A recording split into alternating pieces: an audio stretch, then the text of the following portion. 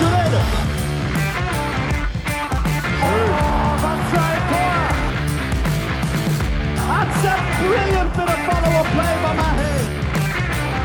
Oh my goodness me, what a shot. Sagosen setter det hen! Han setter den! De I semifinale igjen! For the 8th time, Norway are the Women's EHF Euro champions, and here on the final special episode of the Uninformed Handball Hour, we'll be going over the final, the bronze medal game, and our own special awards to commemorate what has been a truly unique handball championship, at least for Europe, and hopefully we'll never have it again. But I think we've made the most of it over the last 3 weeks. And for the final time, it's myself, Chris O'Reilly, Brian Campion beside me. Hello there.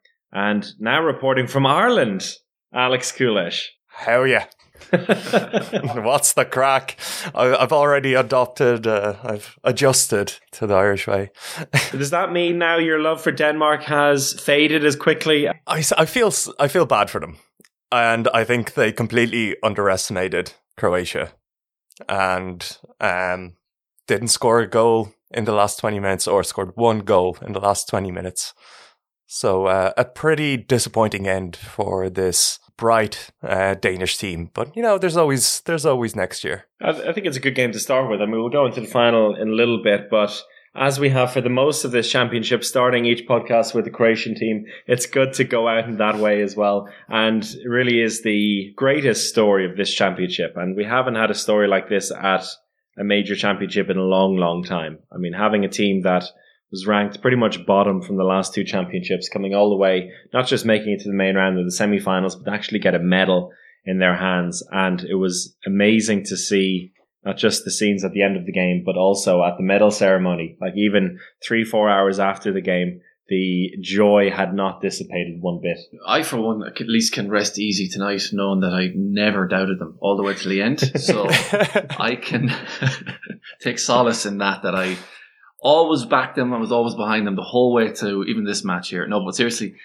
I think we can't almost judge Denmark for underestimating them, because I think everyone did every time and they just kept proving us wrong. And we got this email from Endelko Novokomet. This person said they really enjoyed listening to the podcasts and so on and so on, and really enjoyed how we kept underestimating Croatia. They felt that one of the things that we underestimated most was Croatia's defence. And I think that's probably maybe a fair point, that they really could disrupt almost every team they come up against apart from Norway. And I think that have obviously a very nervous performance against France. But all those games, apart from those two games, I think they really disrupted everything they played against. And a big shout out has to go to their master tactician, Nenad Sustovic, for setting up the team the way he did and getting the most out of all those players. Because before this tournament, I think I maybe knew one name on the list on their team sheet. And now they're all, well, not all of them superstars, but there's definitely a few players in there now that have become superstars over the tournament. Yeah. But let's focus on the last 20 minutes. And I wanted to get your perspective on it, Alex, because as you said, just one goal for Denmark in that final 20 minutes. And that goal was a bit of a consolation one because the game was gone by then. But the score was 18-18 at the 40-minute mark. And then it just completely turned. It felt like it's an issue that Denmark have faced in this competition because their plan A didn't stop working. So it worked very well in the first half. They were breaking through. They were playing fast. Their defense was working. But when that stopped working, they just continued to do the same thing. They continued to take those 9-meter shots that just weren't going in and just didn't really switch up their method of attacking. And I thought that has been their downfall in the whole competition. We've seen that in every big game they've played, where they do really well, then something stops. And they don't have a plan B to revert to. So I think that was the main issue. One of their A games for the whole tournament was Sandra Toft, obviously performing really well and saving them a lot of occasions, and she didn't have a very good game yet. So I think psychologically, your captain not playing that well just doesn't maybe feel the same as it did before. So that could have been also a big factor. But even then, Alfie Reinhardt came in for the second half and had a 50% save rate. So it's it just all happened in attack. And the crazy thing was, like, there was so many wasted shots. They did create opportunities, particularly in that middle part of the second half. But there were some good saves by Pijovic, some shots that just went completely wide or over the crossbar. And then they just kept going down the middle, like right into the belly of the Croatian beast in defense, and just kept trying to figure out a way through their strongest part of the defense, and it just didn't work at all. And yeah, it felt a bit like the old Denmark in that last game, where they were maybe these players that were used to a different time in the Danish national team, kind of just going back to those struggling final 20 minutes, desperately trying to do things on their own as well. And all of the good work that had been done for the majority of this championship was not seen in the last 20 minutes. But I think instead of focusing really on Denmark's downfall there, I think it's more apt to give Croatia all the credit they deserve for this one, because it wasn't, I think, a case of Denmark just collapsing. I think Croatia really forced the game into that way, and they earned the victory themselves, and a great conclusion for the tournament for them. As I said before, just watching them come onto the court for that medal ceremony with their crowns on their heads as well, just like non-stop dancing. Even Nenad Sosteric with a crown on his head. I don't know how much convincing he needed to do that, but it was a brilliant scene, and it really does just add that little bit of magic to this tournament, to see that fairy tale story does get a medal in the end. Of course, fourth place would have been nice for them, but it's like, okay, they kind of faltered at the end. But to see them get a medal is wonderful.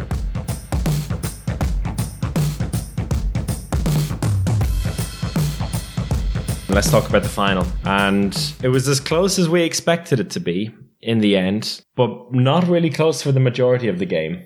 I think it's fair to say. I figured it would be close, like 2 or 3 goal swings non-stop, but really it took a few unusual twists and turns. What was your impression of the game, Alex? Well, I think Norway found that energy again at the very end when they won the game. They found this extra level of energy that they were able to find in the semi-final against Denmark, where they really upped their game and everything became precise. But I was really impressed by France in that second half. And I think if it wasn't for quite a few missed chances, they could have actually been ahead and pushed ahead. France did exactly what you said, Chris, that they should do, but they only did in the second half. And that is put out Enza Minko as that number one defender up front. And she's just amazing there.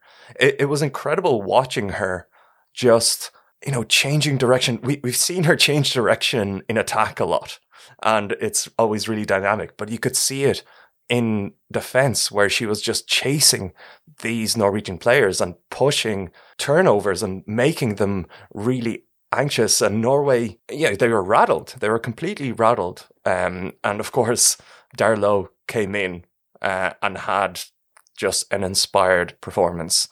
Even though Leonard had a very good performance in the first half herself, Darlow came in and was completely inspired. I think she saved 7 of her first 9 shots, which is pretty incredible. But Norway just played their own game. And we've said that before, or we've talked about that before, where Brian, you mentioned that Tori Hreigensen's halftime talk is always just be Norway. And that's what they did. They kept being Norway. Even though France pushed out at them, made them very uncomfortable. It couldn't last because France couldn't keep that level of energy and that precision in defense for a whole 30 minutes. It's impossible to do that. And Norway were still playing exactly as they did at the start of half. Towards the end of the game, they were doing the same thing. It was that quick passing. It was changes of direction. And what it was at the start of the half, France were perfect. And even though Norway were almost perfect, they just, they were missing that last pass to break through. But Norway believed in themselves. They didn't change up how to play. They didn't change everything completely. They kept doing the same things. And as France tired a little bit, they started to miss those, fine interceptions or movements. Norway started getting the breaks in attack, and Norway's passes kept being perfect, and they won a deserved title. You know, we said it from the start that Norway are the best team in this competition, but I love that they were made work for it. You know, everyone predicted Norway to win, but they were really made work for it across multiple games, and it was an incredible game. I wouldn't maybe say that Norway were rattled. I wouldn't quite go that far, because I think Darlow got them out of jail a lot of times, and a lot of those were absolute sitters of goals. Got France out of jail. Yeah. So I think she really saved the day, or made it a close game. I think without her, it wouldn't have been a close game at all. I think she really got them out of jail. And I think what you said there about the 5-1 was mentioned in the press conference after the game, that you can't play that kind of style of defence for 60 minutes. They knew they were going to have to play that at some stage, and they don't have many players like Nzemenko who can do that for them. And they also mentioned that in the press conference, that she's one of a kind, that Krumholtz said that he thinks that she's better at doing it than Jackson Richardson was at doing it. So that in playing that one position. So that's a massive compliment to her. But yeah, how long can you play that for? You can't play for too long, so you have to disrupt it at the right moment. So I'd say he knew it was going to be in the second half when they were going to try that and pull that out of the bag. And there was some stage it almost looked like a 4-2 what they were playing. They almost had two players going out high at certain points. The first 40 minutes, it didn't feel like a final really. It only felt like a final late in the second half. I was still would have put it out earlier. I think disrupting a team, if they could have disrupted the team like that in the first half, it could have made it a very different game. Of course, in that scenario, you have a lot more time to figure out a response to it. And Thor Hergeisen in the post-match press conference said, well, actually, we didn't have any time to practice. They knew the 5-1 was coming, in the same way that in our last podcast, I said that that's probably what they should do, because it seemed like a clear tactic to try. So even though they talked about it, but they didn't have time to practice it since the semi-final. So maybe that was also in Krumholtz's mind, that like if they throw it out too early, that Norway would have time to see how it works or doesn't work, and then to take a timeout or go into the halftime break and give it a go. So maybe you're right that doing it at halftime was the perfect approach to it. I think in that first half, Norway did everything that makes Norway great, and there's a few players that spring to mind for me. There's Veronica Christiansen, first of all, who just like set the tempo for both halves. She scored 4 goals, the first 2 goals in both halves, which was quite interesting. And her role in attack was quite limited then afterwards, where she filled in a little bit of right back in the first half, but then it was more about Reistad coming in for Norway. Silje Solberg, I think, needs a huge deal of respect, particularly in the first half in goal for Norway, because some of the saves she made was really top class. We were expecting Katrine Lunde to be the one to take over this game in goal for Norway, but Solberg really showing why she is one of the top 2 keepers in Norway, making some saves that really she shouldn't have been able to save. France would be really disappointed with that, I think, as well. But she was brilliant. And then Oftedal in pretty much the whole game, I would say. As long as she had a bit of space at 9 meters, particularly in that first half, absolutely tore that French team apart.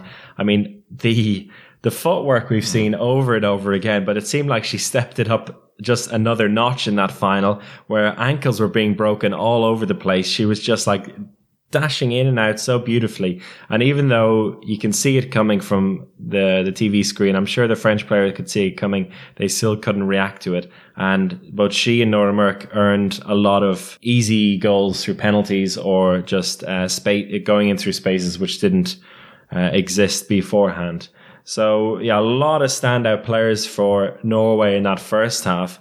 And then the surprise standout player for me in the second half for Norway was Stine Skogran, who had a fantastic game in defense, in that going in that second number 2 position on the right hand side, which was very important against France's backcourt shooters, and also putting away the goals or the opportunities she got on the wing, and taking a penalty in that second half, which I was surprised to see her take, but she was given the opportunity to do that, and she stepped up big time. So a lot of I think standout players for me in that throughout the whole game for Norway there. Really interesting, that 5-1 defense. And Hergeisen mentioned it as well in the press conference, that, they didn't react too badly to it. They were still finding the right passes, but the right pass wasn't done correctly in the end. There were so many times that cross-court pass out to the wing just missed the intended target. It was a bit too high or a bit wide of the mark. So they had the right idea on how to deal with it, but they weren't executing. And I think a lot of credit has to go to the French wingers in defense there, and also Enziminko for the way she played that number one role in defense. Also Cleopatra Darlot, who had the game of her life, I think. And it was a real pity for her that she threw that pass away in the final minute when France were trying to get the deficit back down to 1. Besides that, I just have to say, I did say Heidi Lucke would have a role to play in this game. And when things got desperate, Tori Herguysen, let's try something new. Heidi in the middle. She was played at centre back for a couple of attacks, just to basically get the ball moving and then to move in as a second line player. But I found that the 5-1 defense and the battle between Norway's attack and that defense was a standout thing for me in this game. It was so interesting to see. And yeah, Norway were, you say Norway weren't rattled. I'd say they were rattled by that a little bit. I think so. And during that 5-1 spell, especially at the start, Norway were playing fantastically. They're moving those passes really quickly. And there was always a French defender right there. So when the pass was played, there was a split second for a Norwegian player to receive the ball and play it to an open player. And for the first 15 minutes of the half, it was France that got there that, split second before Norway, putting off that pass. And then in the second half, it just turned around and it was a Norwegian player getting there a split second before a French defender and opening up defense. But I want to just say how incredible the partnership of Stine Aftenal and Nora Mørk has been in this whole tournament. Between them, they have 145 goals and assists. Of course, a lot of those assists are to each other, but so I'm double counting a little bit. But they are the top 2 players in terms of goals and assists combined in this tournament, and everything just revolved around that partnership. And their movement is just incredible. You say the footwork, but I think it's even more about the movement without the ball, because they make the movement early and beat the defender there, and then the footwork is just a little bit extra to get by. They've already beaten the defender with their initial movement, and that was continually seen throughout the tournament, and absolutely incredible from the two of them. And, Nora Mørk, I think we had some minor questions, will she step up at crunch time? She absolutely did in both the semi-final and the final. And it's incredible to see.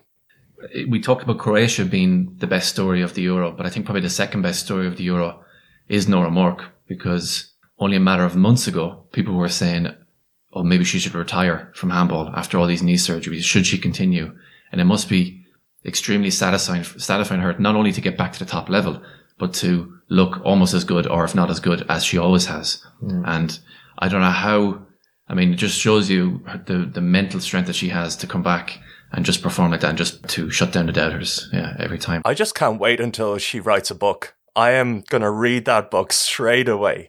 For a player to have 10 surgeries and cumulatively be injured for 6 years of their career, and to do what she's done is just absolutely incredible, inspiring. And I want to know the secret, like how she was able to get through all of that and do what she did. This is like the redemption part of her story, after all these surgeries, and particularly the secret surgery she had earlier in the year, midway through her recovery from the last knee surgery, the fact that she had to have another surgery, as a minor correction for that, which she decided not to tell people about, because she didn't want to add fuel to the fire.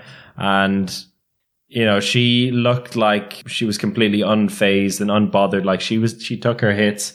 She played a huge amount in the attack, and to be the top scorer with 74% shooting is in a tournament where backcourt shooting has been, I think, comparatively poor for a major championship. She has put out incredible stats. And in the second half, that jump shot she scored from the backcourt, and then one in the first half where she broke through and kind of took the hip check and had that body contortion and just threw it in. I think there were two classic Nora Mørk goals, and really deserved to be seen in that final. One last thing, a key point which we haven't talked about and really was unnecessary was Gras Zadi's 3 2-minute suspensions, which I think had a big part to play because, first of all, 2 of them came really early in the first half and took her out of defence. And then finally, when she was in her flow in the second half, she couldn't play in the decisive minutes when it looked like France really needed her because of a faulty substitution. Getting her third 2-minute suspension and missing those last couple of minutes. You want the best players to be out there for the entire 60 minutes. And I think we were deprived of that a little bit by that mistake. Yeah, Zadie gave them the lead actually as well. And then that Nora Mork jump shot goal you talked about, for me, was one of the most important goals of the game. Nora Mork scored that in the 54th minute. And then in the 55th minute, you see Zadie getting the red card. So just in those 3-4 minutes there, that was a huge turning point in the game, and it's that's sickening for Zadie as well, because that's such a, I mean, you talk about making beginner mistakes in big moments, and that's really one of them. But it's great seeing Norway back on top, isn't it? Yeah. It like something about it feels right. Something about it just feels... You do realise that they haven't won a tournament for a relatively long time. Relatively long for Norway. Relatively long for Norway, but it just felt good. It felt like they, banished some demons in this tournament. That they were the top dogs that they believe they are, and they are. And it's just amazing seeing them at the top again. I mean, there's been 14 European Championships and they've won 8 of them. So they're pretty good at it. Yeah. And, I think a few years ago, before this relative barren spell began, people were kind of sick of Norway winning. I'm just wondering how long it'll take for them to no longer be adored by everyone again. It's like if they win the Olympics this coming summer, if they win the World Championships next year, whether people were like, all right, Norway, you get lost now. Yeah. But at least for now, they're the darlings again of women's handball. Yeah, they can have the title for a little while until Croatia dominates women's handball for the coming decade. So Norway can enjoy their time right now. We definitely shouldn't be laughing at that. No. We'll be making another sound bed in a year or two with that quote.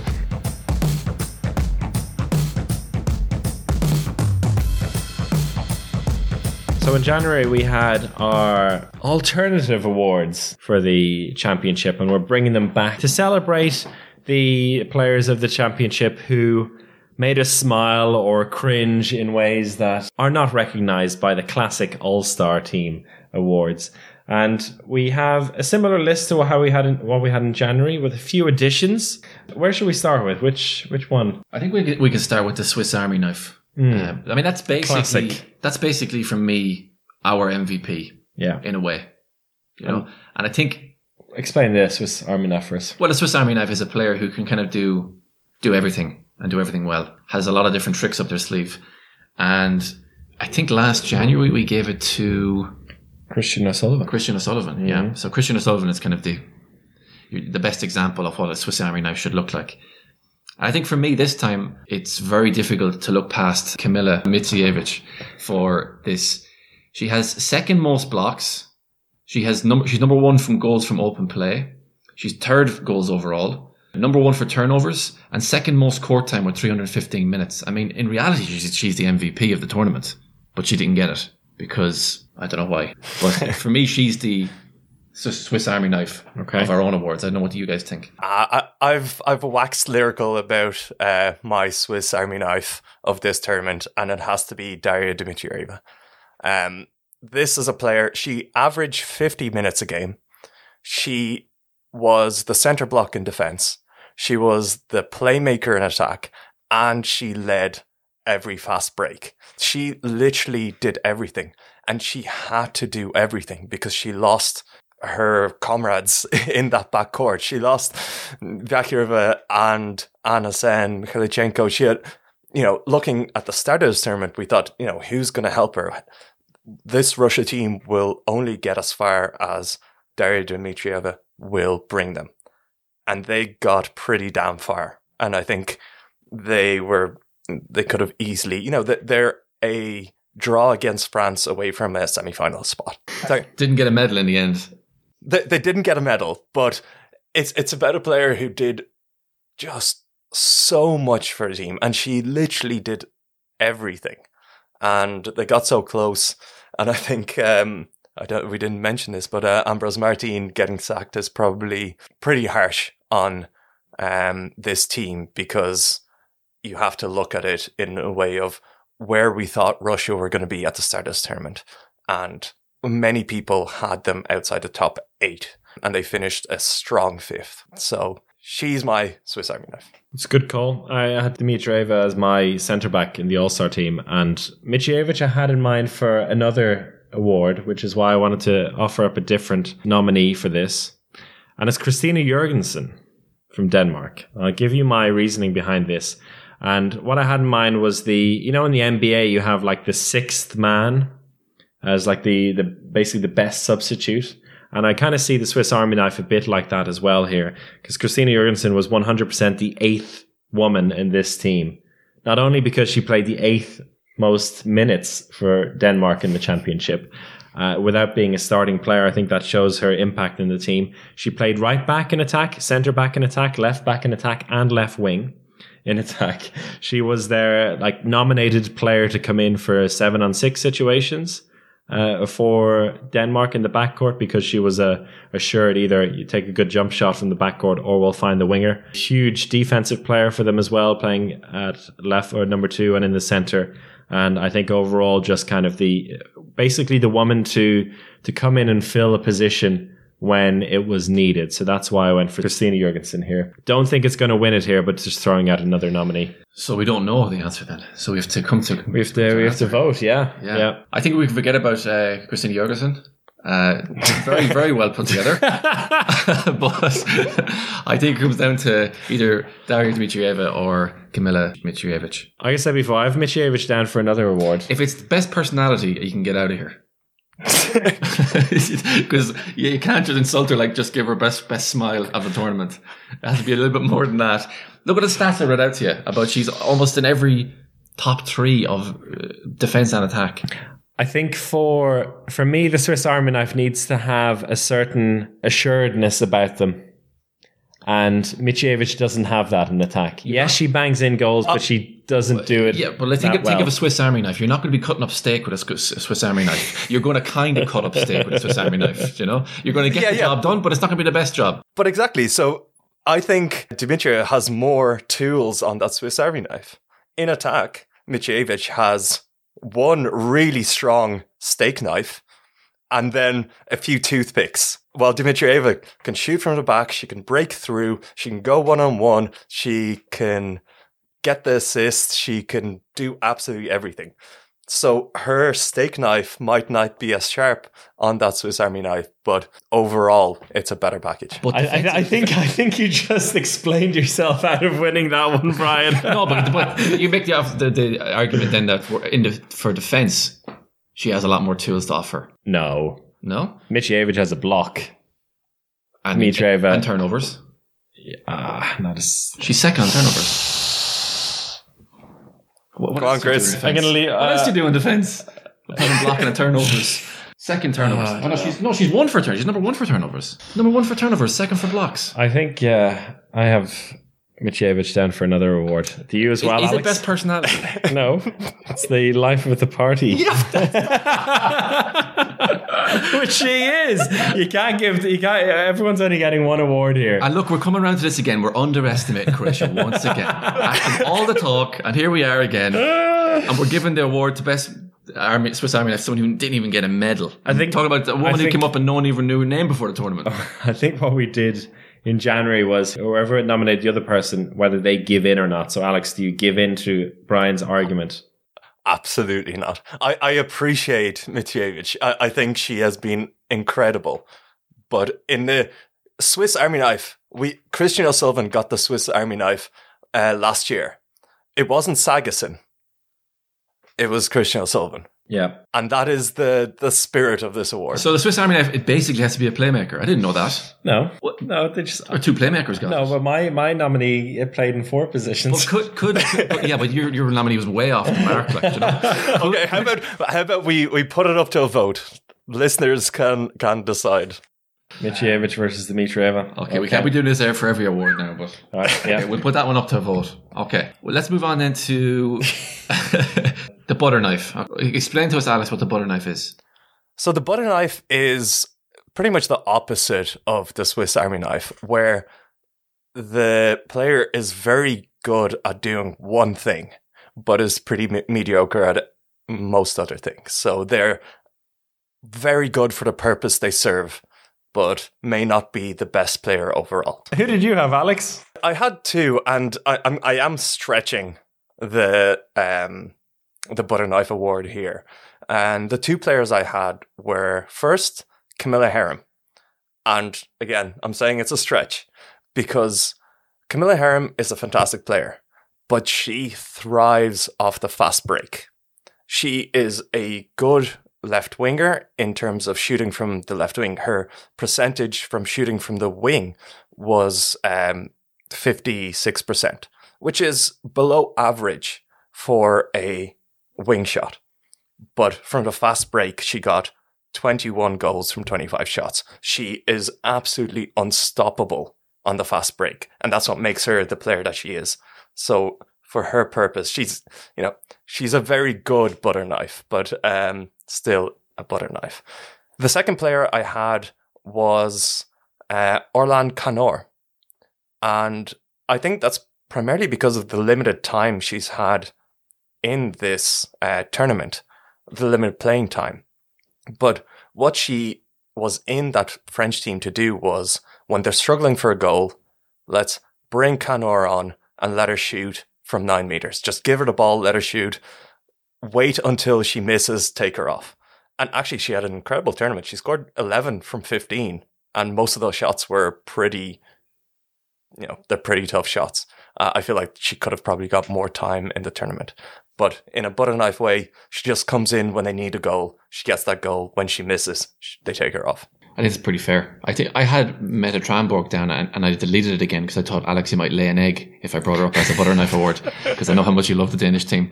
But I think the Canor one is probably pretty good. I think I think Camilla Herem is too good of a butter knife. You know what she adds defensively as well. I think is key for the Norwegian team. So I think maybe I'd go for Canor here. I think that's probably a pretty good fit for the award. Herem is, as you said, too diverse a player for that. So Orlan Canor, congratulations, you are the butter knife of the Women's EHF Euro 2020. Let's be clear, butter knife is not an insult. No. You're very good at one thing. Yeah. You know, everyone needs a butter knife. The Bruiser Award, which after the outstanding achievement in January at the Men's Euro from Adrian Sipos, who was a clear bruiser. It's now, I guess, co-named after him as the Adrian Sipos Award for Excellence in Shithousery. So, gentlemen, do you have any nominees for that? Wasn't as clear cut as for the last Euro with Sipos. But I put down Dora Krunznik in defence. I think she was often someone in the Croatian defence making the massive hits, sometimes connecting with people's faces, jerseys pulling, dragging out of people, falling all over the place. So she really put her body on the line. So I think she's probably a pretty good nomination for that award. Alex? I would agree with that. And I kind of just had the whole Croatian defence. They were the queens of shithousery. They made life so difficult for every attack. Across, sometimes it actually got a little bit too far. They held on a bit too long, and ultimately that may have been their downfall. But they made life extremely difficult. Yeah, I had 3 nominees for this one. Okay. 2 of them based on individual moments of brilliant shithousery. And Larissa Kalaus I had for her overall championship because she was the top ill-disciplined player of the championship. Mm-hmm. When it comes to discipline points, she had 21 for 8 2-minute suspensions and a few yellow cards on top of that. So I think that encapsulates the Croatian defense very well. And surprisingly, though, there were so few red cards at this championship while looking at that. And then the 2 moments of shithousery, which I think fit this category very well. First of all, Laura Gonzalez, who in general is a very disciplined defender for Spain, but she got that red card against Sweden when she disrupted the play. We'll never know whether that was on purpose or not. If you're Swedish, you believe that was done on purpose so Spain could get the ball back, which I think is an absurd idea. But maybe she was taking advantage of the rules a little bit there. And then Vladlena Bobrovnikova for the 1 minute spell where she smashed Sandra Toff in the face with a shot, getting no penalty for that. And then down the other end of the court, less than a minute later, got a 2 minute suspension for hitting another player in the face. So I think that was quite fitting, I think. But it seems like this may have to be a joint team award to the Croatian defense. I think so, yeah. Yeah. And although that was an amazing moment of shithousery by Bobrovnikova, she did apologise to Sandra Toft. Went up to her and did apologise. So it wasn't quite the spirit of the shithousery award in that.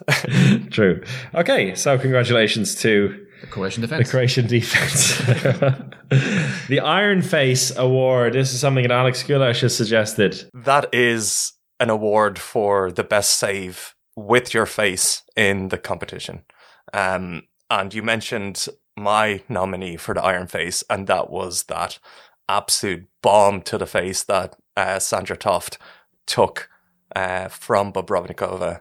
And she went out with a black eye and a swollen face and a bloody nose, then came back in the second half and absolutely dominated. So it's hard to look past that. It is, but I feel like she was hit in the face more. Or sorry, it's more of she got hit in the face rather than a save with her face. I think Tess Vester's at the end against Germany, that really felt like she was using her face to save the ball. So that's also another good, an honourable mention that we could throw in there. Yeah, I had Tess Vester down as well as one of them for that save against Germany in the last second. If it had kept the Netherlands in the running for the semi-finals, then it might have won it.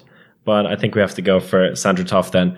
And also because Sandra Toft, she's taken so many hits over the years and like had concussion problems, had to wear a helmet at some point for a while, but still seems completely unfazed by it all and quite literally has an iron face at this stage. Yeah. So yeah, congratulations, Sandra Toft. So next, we have more knives. Now for the Blunt Knife Award.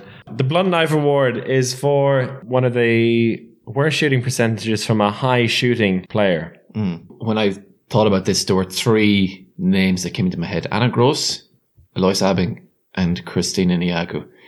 I think Lois Abing redeemed herself a lot later in the tournament, so I think we'll take her out of the equation. Anna Gross was injured for most of the tournament, so I think we'll take her out. But so I think it kind of comes down to Niagu, actually. Her game against Norway would probably be the perfect example when she scored 4 from 16, was it? That's the game maybe that gives her the award. So it was a very tough tournament for Niagu. She really wasn't playing well, so for me, unfortunately, she has to get the Blunt Knife Award. Yeah. And as we heard in the podcast before the championship, she has also been struggling with knee issues and also with COVID. But I think the contributing factor to this was not so much her, but the rest of the Romanian team kind of forcing the issue and really throwing everything on her shoulders.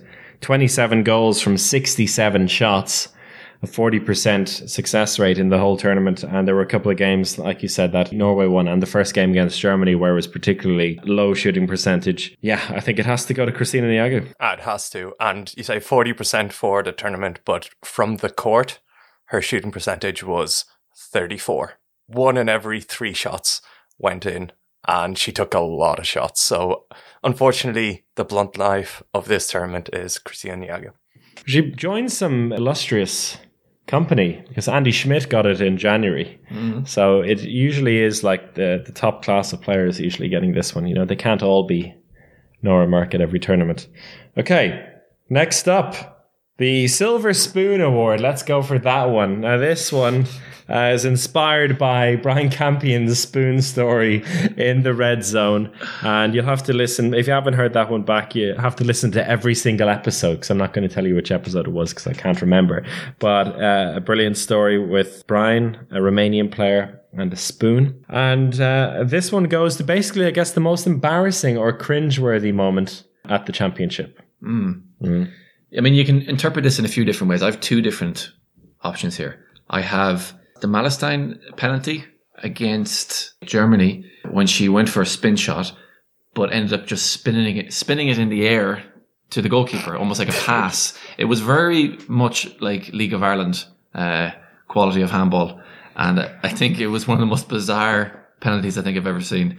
So that would be one nomination. But I actually will put in there firing Ambrose Martin also as in one of the most embarrassing moments of the tournament. I think that was, for me, a little bit of a crazy... I mean, look, we don't know all the reasons, but it seemed a little bit crazy, especially to do it before their last game. It seemed a bit heavy-handed and a little bit, in my eyes, a little bit embarrassing as well. Alex? So I also had Malestein for the spin penalty, but I think the reason why Malestein has to win this award was not only for the spin penalty, it was also because she took the shot that was caught with one hand by Teja Pijević. So two quite heartbreaking moments for Malestein, who had a fantastic competition. She was a great player. But in those two moments, I couldn't look at the screen. I think Teja Pijević has kind of... I mean, we've seen keepers catch the ball before, but the amount she did it, it was almost like... It felt like in the NBA when you really dunk on someone. Yeah, Malestein was posterized by that moment. The one-handed catch, and then... But most importantly, that penalty against Germany. And... As I mentioned before, she stepped up minutes later to score a penalty in that same game, which is very impressive. But I can't look past that. And I think the fact that we all had that down as one of the nominees makes Angela Malestein the Silver Spoon winner. So congratulations. Okay, now the Life of the Party / People's Hero Award for me, Kamila Micijevic. As we talked about earlier, not underestimating her or she was the life of the. But someone can be a shit great handball player. Someone can be the Swiss Army knife and the life of the party. It's a colourful Swiss Army knife. Also a party popper at times, or like a glow torch. No, but she definitely was the life of the party. Yeah, there's no argument here, I think. Yeah, she had some amazing moments from the interviews, from jumping into other players' interviews. I'm pretty sure it was her idea to bring the crowns out for the medal ceremony and do the Queen wave as she accepted her medal. She brought a lot of life to this tournament, and I think the Croatian team as a whole would probably support that Life of the Party award. Easy. Kamila Micijevic, the Life of the Party award. Does that disqualify her now from the Swiss Army knife? I suppose indirectly, yes. And finally, the Lifetime Achievement Award. This is an idea of yours, Alex. I think we just have to give it up. We have to say something about Bella Gulden's last international game. Gulden has been one of the outstanding players over the last 10 years. Especially with this Swedish team, where she has been the life force of everything they've done. It'll be, I'm sorry to see her go. She'll still be playing club handball, but it was really when she was wearing that yellow jersey that we saw the best of her.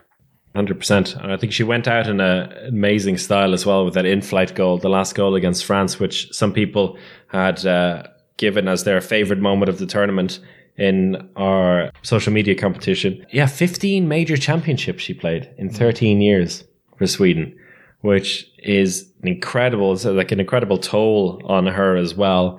And she mentioned that she was going to retire because of basically dealing with foot issues for the last couple of years. So she's trying to prolong her club career. It's a pity that she didn't want to try and get to the Olympics one last time. I think that would have been a good way to bow out at Tokyo next year.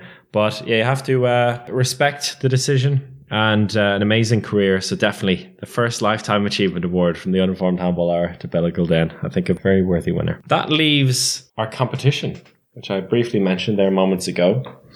We asked people on social media on Sunday to share their favourite moment of the championship. And we would choose one of them to be the winner and to get a very nice replica ball from the competition. And we had a lot of interesting submissions, I have to say, on Facebook, on Twitter, and on Instagram. Yeah, Marcio here talks about the double save from Toft when she was on the floor. That was also a good moment. Pijevic catching the wing shot with one hand from Team Handball News from John Ryan there. This is all on Twitter. Then we had Tessvester's last second save against Germany. Face save. From the face save we talked about already. That's from Pedro. Croatia's fairy tale, Stefania, there talks about that. I mean, that's probably for me the story of the whole tournament. Victor talks about the Queens of Europe, Norway, getting back their title. I had a lot of Croatia love on Instagram in particular. Rudiak said, my favourite moment of the championship was when the Croatian players sang with a few Norwegian girls. So that was in the medal ceremony, which was pretty cool. It was such a pure and beautiful moment. Aside that, I love how the Croatian girls played with a smile, the way they conquered their fear, played with passion and expression. That was just amazing.